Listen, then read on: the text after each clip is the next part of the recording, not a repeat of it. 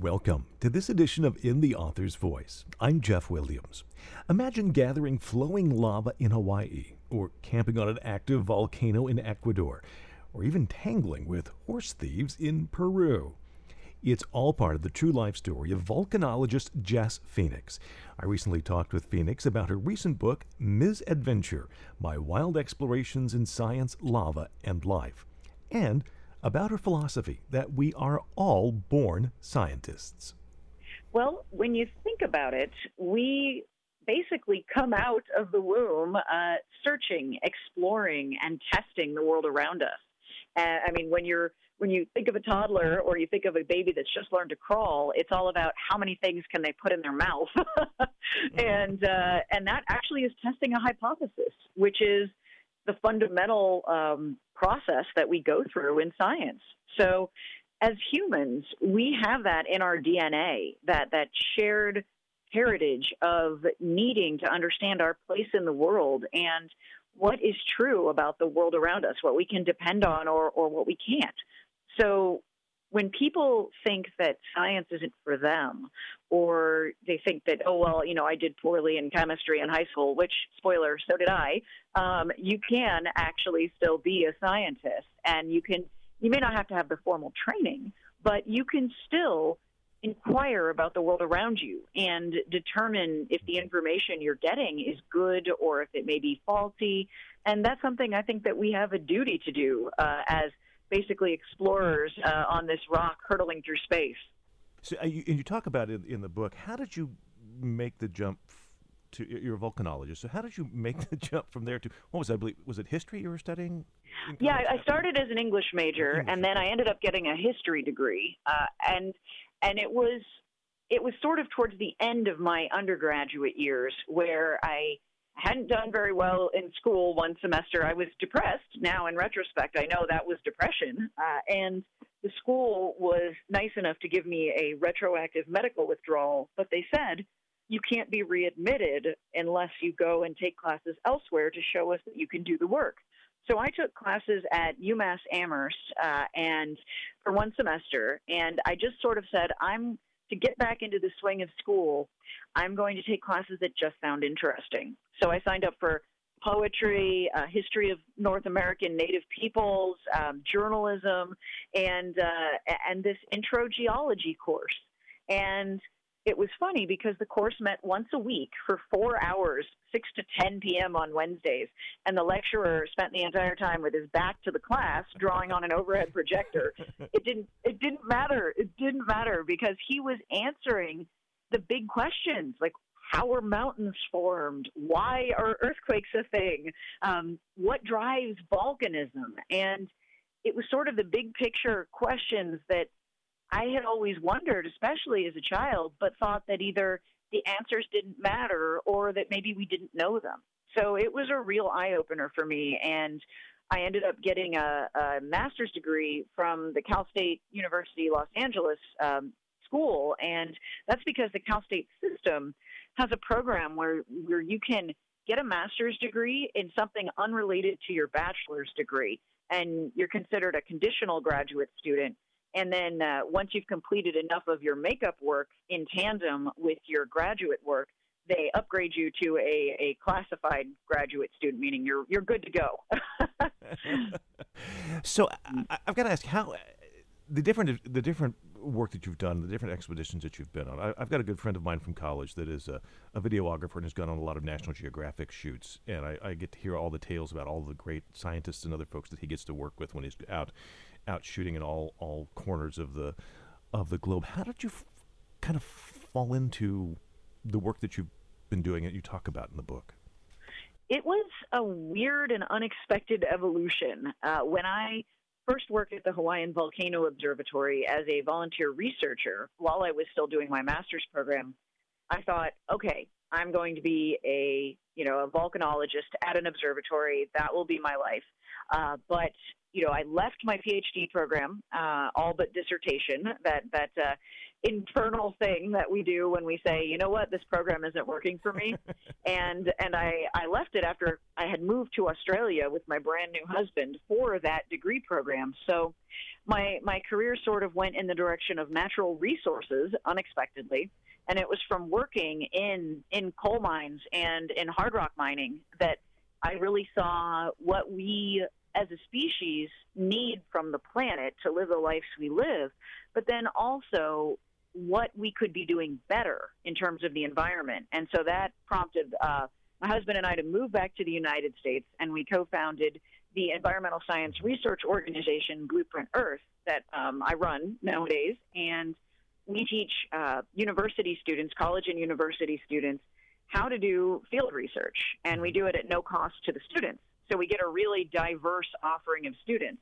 And then as part of that, I realized that something one of my master's advisors had told me, that I was a science evangelist, and I needed to use that to my advantage. So I started saying, well, why do I care about people learning science and about being curious about the world? And I thought, well, because that's how we solve big challenges like climate change and overpopulation and getting food to the people who need it when they need it. And we need curiosity to fuel our meeting of those challenges. So I said, okay, I'll go on TV. I will make science accessible as much as I can. So I do that through the nonprofit and through doing different TV programs or consulting with various governments when there's a crisis or there are natural hazards issues, or just whenever people need help with how do we explain something that could be complex and really foreign to people. How do we make that something that they can get their heads around and feel like it matters to them? Well, I can certainly understand the many implications from both sides of the issue in terms of coal mines, where we're located here in southern Illinois, and also in part of the New Madrid seismic zone. I understand earthquakes and the impact. Yeah, you get both. In the impact of that, both good and bad as well. What is it that we need to understand about our natural world and our environment? I mean, there's a lot of hot button issues. Whether you want to call it climate change or whatever you want to call it. What do we need to understand? So I've been able to do climate research on a few different continents, and climate change is happening. People are correct in that it would happen whether or not we are here, but we are definitely accelerating it. And so it is our job, and I think this is the most important thing, and it shouldn't be political whatsoever, but we really need to understand how the environments that function, the natural environments, how they function as systems, living systems that include everything from microbes to atmospheric patterns, weather patterns. And when you have, too much precipitation, it could kill or damage microorganisms that are essential to plant growth or basically creating food for animals higher up the food chain. So we all need to understand that everything, even the rocks beneath our feet, play an important role in how the natural world functions. And as humans, we're pretty disruptive. And we can mitigate that. We can make our presence something that is in balance. And I think that's what we should be striving for, is how do we take what we need, but do it in ways that are not damaging to either the people in those areas or the environments themselves. And we just need to act with more care and more intention as we're planning out natural resources projects because we all want our cell phones and our cars and things still. And you can start to shift how we think about it, but we also have to recognize that balance is essential for the natural world, and we have to weigh what we do in terms of balance. Does it throw it off, or does it maintain the balance? Mm-hmm. You mentioned politics, so I'm going to ask. I know you ran for Congress in 2018. You kind of touch upon that briefly in the book. How would you compare that adventure to your adventures exploring the natural world? It's interesting because there's a sort of duality, at least there was for me, because I never planned on being a volcanologist. I never planned on being an explorer. And I also never planned on running for office. I thought I was going to be a veterinarian when I was a kid, or, my goal was to be in the NFL, but that didn't quite work out because I am 5'6" and not quite that good of a football player. But I think life takes us to unexpected places. And running for office, I was really inspired by a lot of the people I met, and not just people who agreed with me in terms of politics or policy ideas, but by the enthusiasm for making the world a better place that I saw. And I also find that in the natural world is that everything in the natural world is designed for survival. Every creature that exists, its primary goal is surviving. And, you know, we see the natural world get thrown out of balance if predators become too great, or if, you know, even the prey animals, if there's too many of them, things get thrown out of whack. And in the political sphere, if we have too many people who are disengaged, the whole system breaks down. So we need to look for those pockets of inspiration in the natural world and in each other. And I actually found a lot to be optimistic about. And I find that in both places, both the political arena and the natural world. I wanted to ask about, you talk about a number of different excursions that you've taken. How did you decide what went into the book?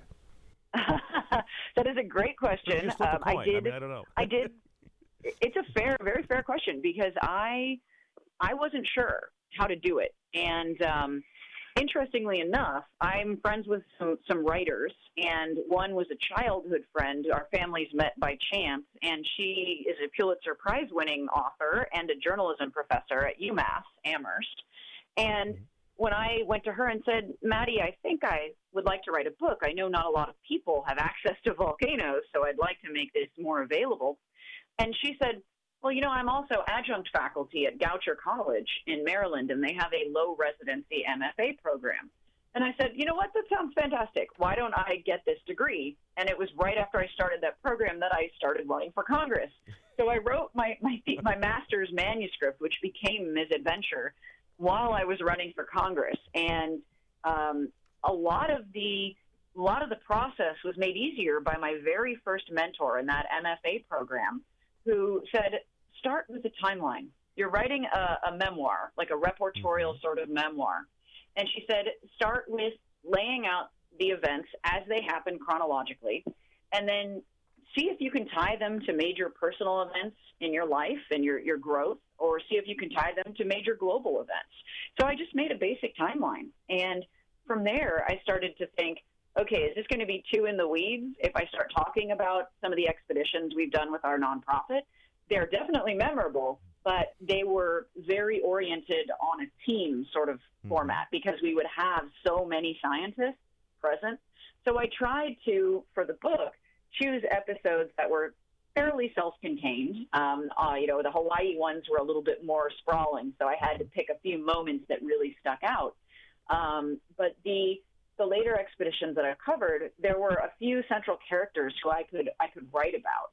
And you're not trying to tell a story where you've got 20 students in a group, which is a little bit more challenging. So it was sort of convenience, and also the things that made me pause and say, wow, oh my God, is this real? Is this my life?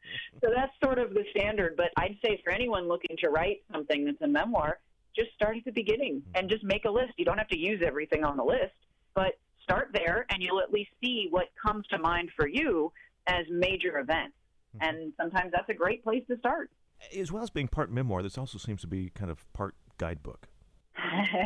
A little bit. And I think that's because I get so excited. I mean, I'll drive around, and of course in the western U.S. this is easier to do than parts more east where there's more vegetation. But I look out the car window and I'm like, wait, look at that fault. Oh my goodness, look at those folds. You know, and it's so I can't help but observe the natural world. And so I've tried to imbue the story with enough science that people learn things, but also they learn them in a way that is picturesque and hopefully memorable, because I want them to think differently about how our landscape affects us as they move on with the rest of their lives after reading the book. I was going to say, Jess, is that what you hope that readers take away? Yeah, I think the big thing, though, even more than the specifics of any volcanoes or the beauty of any one place, it's just that we really have to keep the fires of curiosity burning. And that is how we can combat the disease of ignorance that threatens us in this 21st century, where there's so much misinformation and active sabotage of intellectual pursuits. So we need to stoke that curiosity, not just in the young people out there, but also in adults too, and people who may be so consumed with the difficulties of trying to pay the bills that they don't have the chance to be curious. If we could live in a world where everybody had the opportunity to be curious and inquisitive, that is what would make me the happiest. That's volcanologist and explorer Jess Phoenix. Her recent book is Ms. Adventure, My Wild Explorations in Science, Lava, and Life. Phoenix is also the executive director and co-founder of the environmental scientific research organization Blueprint Earth and co-host of the Discovery Channel series Hunting Atlantis. For this edition of In the Author's Voice, I'm Jeff Williams.